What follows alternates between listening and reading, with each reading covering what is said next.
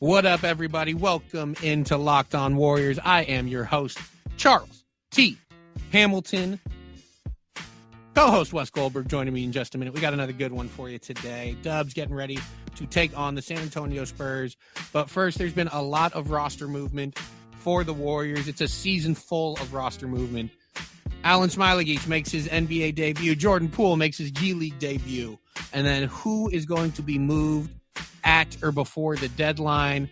Who is going to be moved to give roster spots to Kai Bowman and Damian Lee? It's something we've talked about verbatim, but we got to continue to talk about it because there's a lot of options. A lot of options out there, a lot of moves to be made. That's all coming up next here on Locked On Warriors on the Locked On Podcast Network, your team every day. You are Locked On Warriors, your daily Golden State Warriors podcast. Part of the Locked On Podcast Network, your team every day. What up, everybody? Welcome into Locked On Warriors. I'm your host, Charles T. Hamilton. What is good? Dubs taking on the Spurs tonight. Should be a good one. Again, the Spurs still scare me because they're still the Spurs. They've made the playoffs, I think, 1,000 years in a row. Greg Popovich is timeless, and I'm afraid. But first, Alen Smailagić, NBA debut. Some positives, some negatives. He's 19. Plenty of time to develop. Jordan Poole, Santa Cruz, playing great. What has changed for him to play well when he's missing open shots in the NBA, knocking down contested threes in the G League? I don't know. I don't get it. What moves are going to be made before or at the deadline for the Warriors? We talk about all that in just a minute. But first, we talk about physical fitness a lot, but there's another side to the game that's just as important. I'm talking about mental fitness. That's right. Calm is the #1 app for sleep and meditation, and it is teamed up with LeBron James to help you train your mind. For LeBron James, sleep is an important part of mental fitness.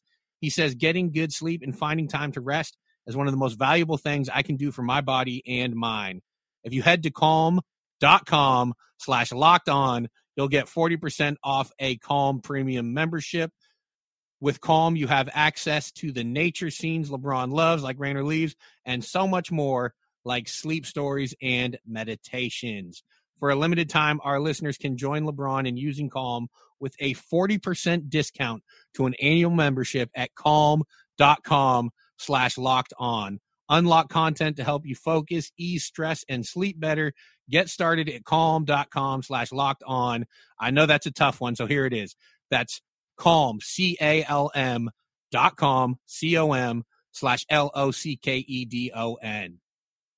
Wes, you are in San Antonio preparing for tonight's game against the Spurs, who, you know what, no matter what, they're still the Spurs to me, and I still think they're going to make the playoffs, but, we'll get into their dominance in just a minute.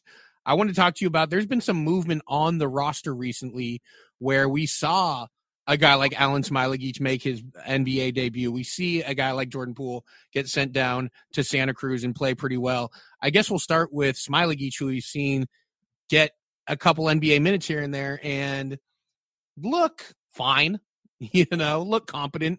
He looks, in his short amount of time as a 19-year-old in the NBA and his, however many minutes he's gotten, looks better than, say, Jordan Poole in the same amount of minutes he got. So, what did you see in Smailagić's, I'll just call him Smiley from now on, Smiley's NBA debut? Mixed results. I think, he had moments, right, where he was able to put the ball on the floor and kind of dribble and attack and kind of show off those ball skills that have been so enticing to so many Warriors fans just waiting for him to make that NBA debut, and he was able to do it. He's able to do it confidently, which is what you want to see from a 19-year-old, is that he is confident and willing to kind of try to make his, imprint on a basketball game, which a lot of times, 19-year-olds are very passive in those situations. He's not at all. And so you saw some of that. You saw some of the offensive rebounding that the Warriors like from him. His go-to move is to just get an offensive rebound, kind of screen off, like face the baseline under the basket, screen off his defender with his butt, and then just like put the ball up off the glass and score that way. Like that's his go-to move right now. Just kind of fun because it's kind of like this old school bruising style of basketball. So that's been cool. And then defensively though, they've played him mostly at power forward in his NBA minutes. He mostly plays center at the G League level, so I think there was a little bit of an adjustment there. But he got pulled out in his debut against Phoenix when he gave up a wide open 3-pointer to Cameron Johnson that he just wasn't paying attention, and he got screened off by Frank Kaminsky, and he just gave up a wide open 3 in the corner to a 40% 3-point shooter. You can't do that. And so he didn't play again the rest of the game because the Warriors had a chance to win that game. And then he played, I think, 10 minutes in his next game, didn't score as many points, but was a little bit more sound defensively. And so he's learning. And the thing that, his teammates keep saying is that he asks so many questions and he is so quick to get coached and then sort of make those adjustments. And Draymond Green in particular couldn't stop raving about him. And that like Draymond Green doesn't hand out those compliments like willy-nilly, right? Like if he says something like that, he means it. And so for him to say that, like I think what the Warriors basically have is a very high basketball IQ player. Not only is he trying to learn the game of basketball at the NBA level right now, but he's also trying to learn English at the same time. I mean, that just speaks to how smart this guy really is, not just from a basketball IQ standpoint, but he seems like just a smart dude. I think the Warriors really found something with him.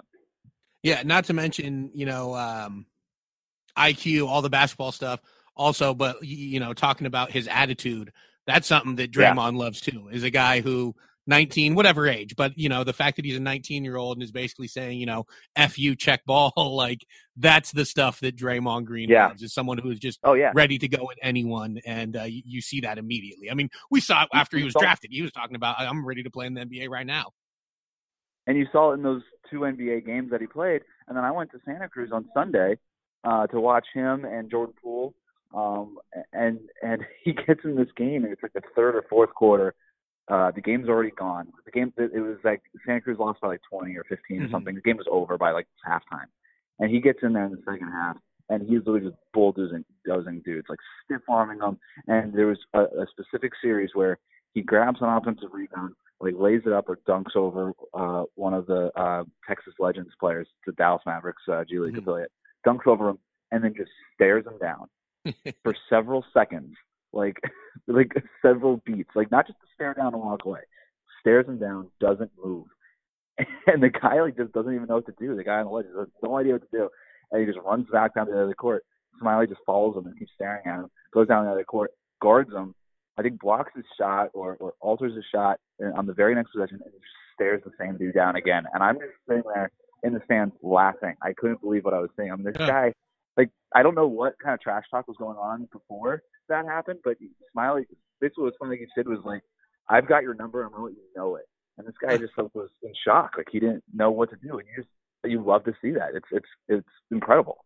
That's a Draymond Green type player, or at least the type that he loves, if there is any. I mean, and the fact too, something that gets overlooked a lot with rookies and young players is like, just because they're getting drafted doesn't mean they're physically ready to go up against grown men. Like, we overlook the fact that a lot of these guys are still teenagers, still growing into their, fully grown bodies. And the fact that he's able to hold up in the G League, even last year when he was 18 and, ineligible to go to the NBA, is such a testament to just what he can be. I think, like, no one knows what the future holds for him, but there are just a lot of good signs for what Smiley can be eventually. Who knows how long it takes, how much, seasoning he needs, but there's a lot of great signs for him and for the Warriors, I think. And I think you look at, like, the fact that he got selected at number 39 in the second round, people might question what his ceiling is, but somebody put it to me this way on Sunday. Smiley never wanted to play in college. It's not going to happen. Mm-hmm. Okay, so he was always just going to go pro, whether it be overseas somewhere, like his local, home of Serbia, if it was just one of those leagues, or if it was eventually the NBA. But he was never going to play collegiate basketball. And he's 19 years old. He would be a freshman in college right now. Can you imagine him doing what he's doing right now in, let's say, the Pac-12 or the ACC or something like that? Like, he would be a lottery pick next year, right? Like, he would be in the top. Like, he just would be. Like, if this 19-year-old were in a Big Five conference, like he would be in the top 10, probably the top 7 or 8 of every draft board that you're looking at right now. And the Warriors got that kind of player again at 19 years old, at number 39, who is just really coming into his own body. I wouldn't question his ceiling. I'm not gonna say that he's the next Nikola Jokic, but he could be like, Kelly Olynyk on steroids, Nikola Vucevic, like one of these guys. Like I think that's a really useful player. Yeah, no question. And eventually the book will be written on how the Warriors basically scouted him and did their best to, what some NBA circles think, tried to hide him and whatever. But the bottom line is the Warriors got their guy they wanted, and we'll see how it works out for him. Another guy that they wanted, I guess, because they took him in the first round, is Jordan Poole, who got sent down to Santa Cruz this last weekend. And I don't get it, but had 2 pretty damn good games, especially the second one where he put up 31 points, was 5 of 10 from 3, 11 to 23 from the field. And the reason why I say I don't get it is because he was getting open looks in the NBA and missing those, getting contested 3-pointers to fall in the G League. It's a great sign for the Warriors just to show that he has that ability. But I just don't – it must be a mental thing where you're on the grandest stage playing for the Golden State Warriors compared to, playing in front of a packed Santa Cruz house, which is a really cool environment, but definitely different than playing at the Chase Center, I guess. I mean, you were there, so you can speak to it more than anyone. Well, what did you see in that game? Well, what we're talking about was kind of – I went down there with kind of a few things that I wanted to be talking to people about, but the Jordan Poole thing was one of the things I definitely wanted to monitor and talk to people about. And I was there for his second game. It was after the Stockton game, and he played well in the Stockton game. Mm-hmm. And I was asking a few people, I was like, what, like, why? This is basically what we're talking about right now. Like, what's the deal? He couldn't do this in the NBA.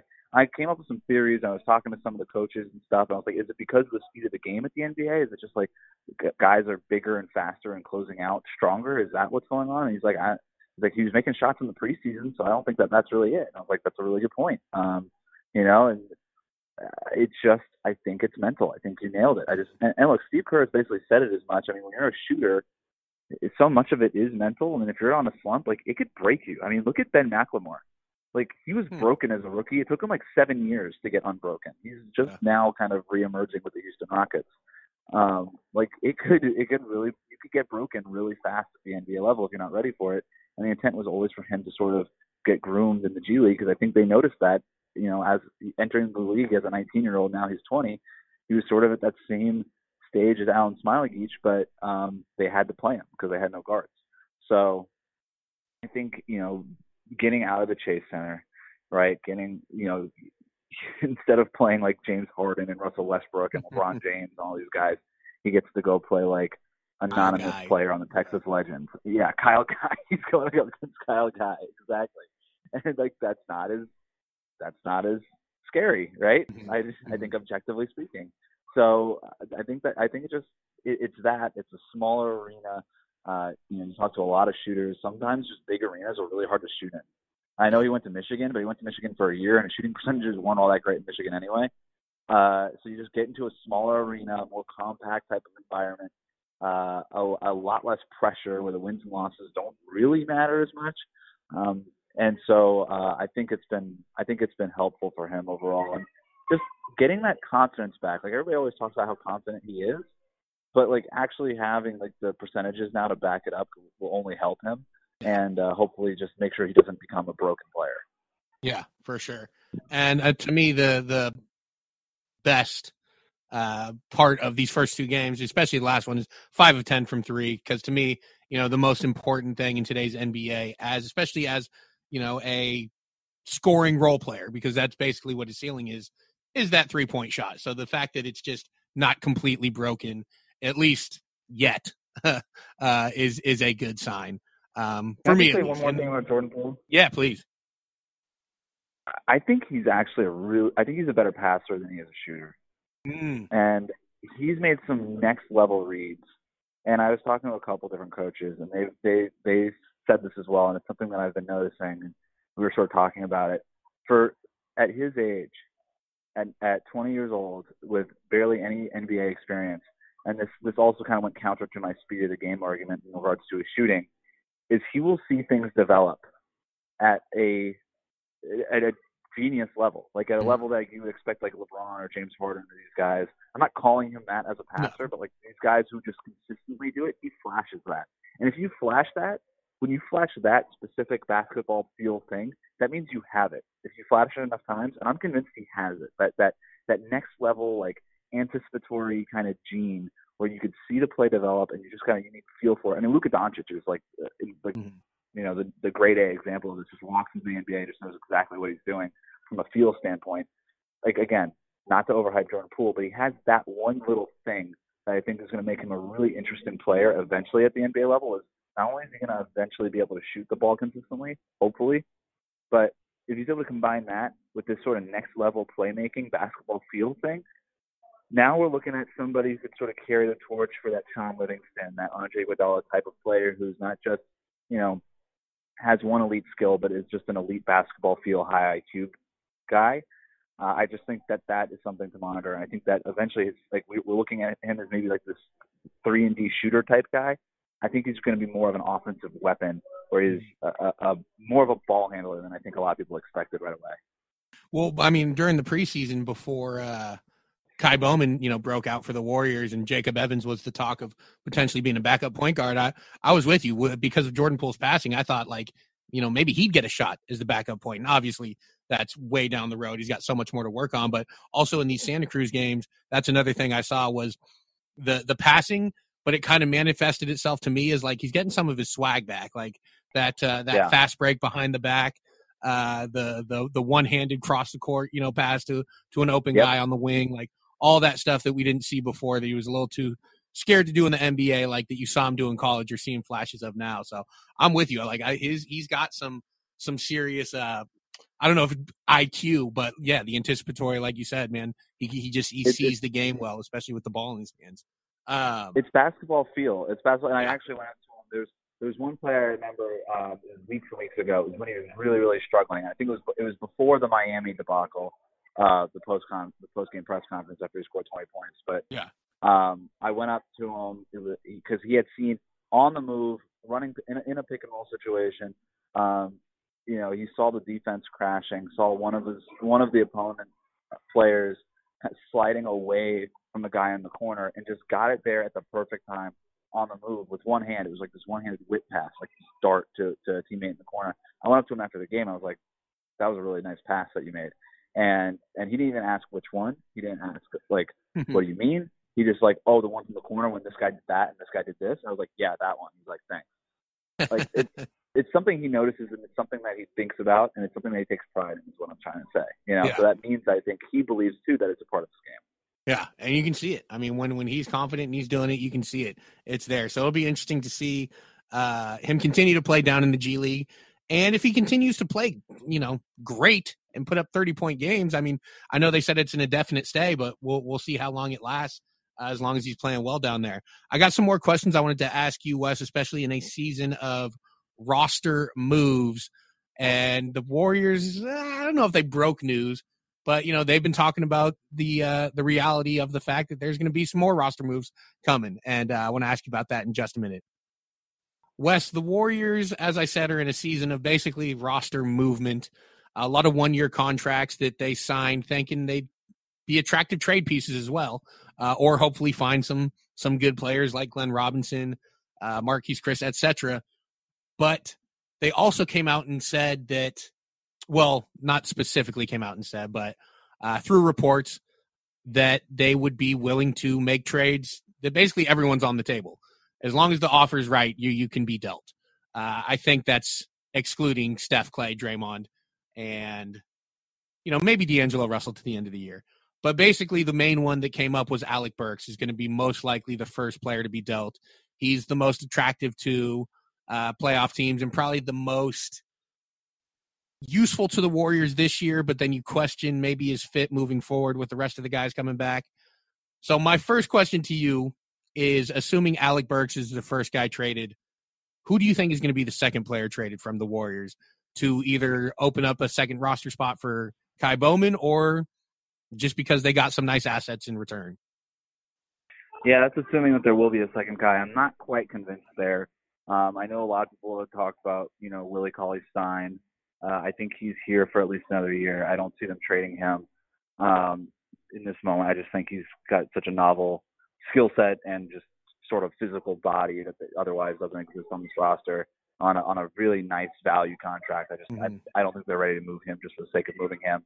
And they wouldn't get any sort of offer that would deem worthy of moving him at this point. So I would scratch him off. Glenn Robinson on a minimum contract can be moved to any other team, given that team wants Glenn Robinson in order to make room for a guy like Kai Bowman or Damian Lee. Again, as we've talked about several times, I think Glenn is a long-term piece, not a trade asset here. I think they view him as maybe an 8, 9, or 10th guy for next season, which would be really valuable. Yeah, I think he's there to stay.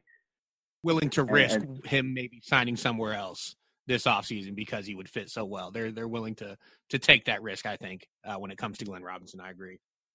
There's an understanding between both organization and player there that if they want him back, he will be back. It's like they can't offer him the veteran minimum again, but they could probably offer him pretty close to it. I don't anticipate that to be an issue. Mm-hmm. Alec Burks is the guy we're talking about. That I think I wouldn't go so far as to say it's a given that he's going to get moved, but I would probably say that the chances are really, really high. With that roster spot, they promote Damian Lee to the 15-man roster. And then beyond that, it might just be a situation where you say, you know what, maybe we've seen enough of Jacob Evans. Yep. I could see something like that, but I don't know that Jacob Evans has much value. Like these other guys the other guys that we haven't talked about yet, plus Jacob Evans, like how much value do they really have? I think for Alec Burks, you could realistically get a second-round pick back for him. I think that's what we see. We're seeing the value of a bench scorer and an expiring contract. That's kind of what it is, a second-round pick. You might actually have to take that second-round pick and package it with a guy like Jacob Evans. So you might not ever see that second-round pick if you're the Warriors. But you could just sort of take it, flip it with a guy like Jacob Evans to just move off of that contract. And so the opposing team would basically be buying a second-round pick at the expense of Jacob Evans' contract. Maybe something like that. But otherwise, I don't think that the Warriors have much of a motivation to make several. I don't think they're going to flip this thing over. And there's a lot to lose if you kind of make those moves midseason. If you start kind of churning the bottom of this roster, you do risk damaging the morale that you've built and kind of the good vibes that you've been able to build despite all the losing. If you start kind of churning over the bottom of this roster, it could have some adverse effects. Well, you mentioned Jacob Evans. The other one I wonder who, we've both been high on, but I know he's been under the weather recently, but also his playing time has gone down. Maybe Amari Spellman. But again, I agree with you. Earlier in the year, it looked like there could be a bunch of moves. Looks like there might only be one really that could happen, before the trade deadline. So that'll be interesting to see just because that affects Kai Bowman and Damian Lee. One more question I wanted to ask just because, I've been vocal about it, how impressed I've been with Marquese Chriss. And I don't know if he's playing the exact role that Jordan Bell might have played, but is he basically what they wanted Jordan Bell to be? Is Marquese Chriss basically doing the things that they wanted Jordan Bell to do that he just couldn't do? I think that's actually a really good comparison there. If you think about the fact that both of those guys are uber athletic. I mean, Jordan Bell was arguably one of the most athletic players on the roster, given the fact that he couldn't do really anything. But Marquese Chriss is a rebounder that Jordan Poole never was. I mean, remember that game at Oregon where he basically lost that was it a Sweet 16 game or a Final Four, or Elite 8 game or something because you just couldn't grab 2 rebounds, and that's basically what that performance dropped him from a first round pick, like a sure first round pick, to the second round where the Warriors eventually got him. And I just think that lack of despite the athleticism, he's got a lack of physicality to his game. He's kind of a finesse player. But a finesse player who can't really shoot or space the floor or do really anything that a finesse player ought to do. And I think for Marquese Chriss, the beginning of his career kind of played out like that too. He was trying to become a floor spacer in Phoenix and Cleveland and Houston. He wasn't really using his athleticism, but rather just kind of being a standstill shooter. And in Golden State this season, he's flipped that. He's like, you know what? I'm not going to take threes. He's taking, I think, 3 fewer three-pointers per game or something like that. He's not taking them hardly at all, but still managing to space the floor because he's such a good passer out of those triple handoffs and setting those high screens and doing things like that. And I think that still has a floor spacing element to it. And then he's crashing the boards, using athleticism to just go up and get dunks and being a strong roll man and stuff like that. I think he's a lot more athletic than Jordan Bell was, and he's got a much better, physical skill set than Jordan Bell did. But I think that was a spot-on comparison there. It's like Marquise Chriss is the ideal version of what Jordan Bell probably wants to do, and I'm not sold that he will get there the way Marquise Chriss did. Yeah, and on top of that, there's a piece that came out recently just about Marquise Chriss, getting the wake-up call. He's taking it a lot more serious, doing his film study a lot more diligently, all that stuff, and who knows whether that will happen for Jordan Bell or not. But yeah, I think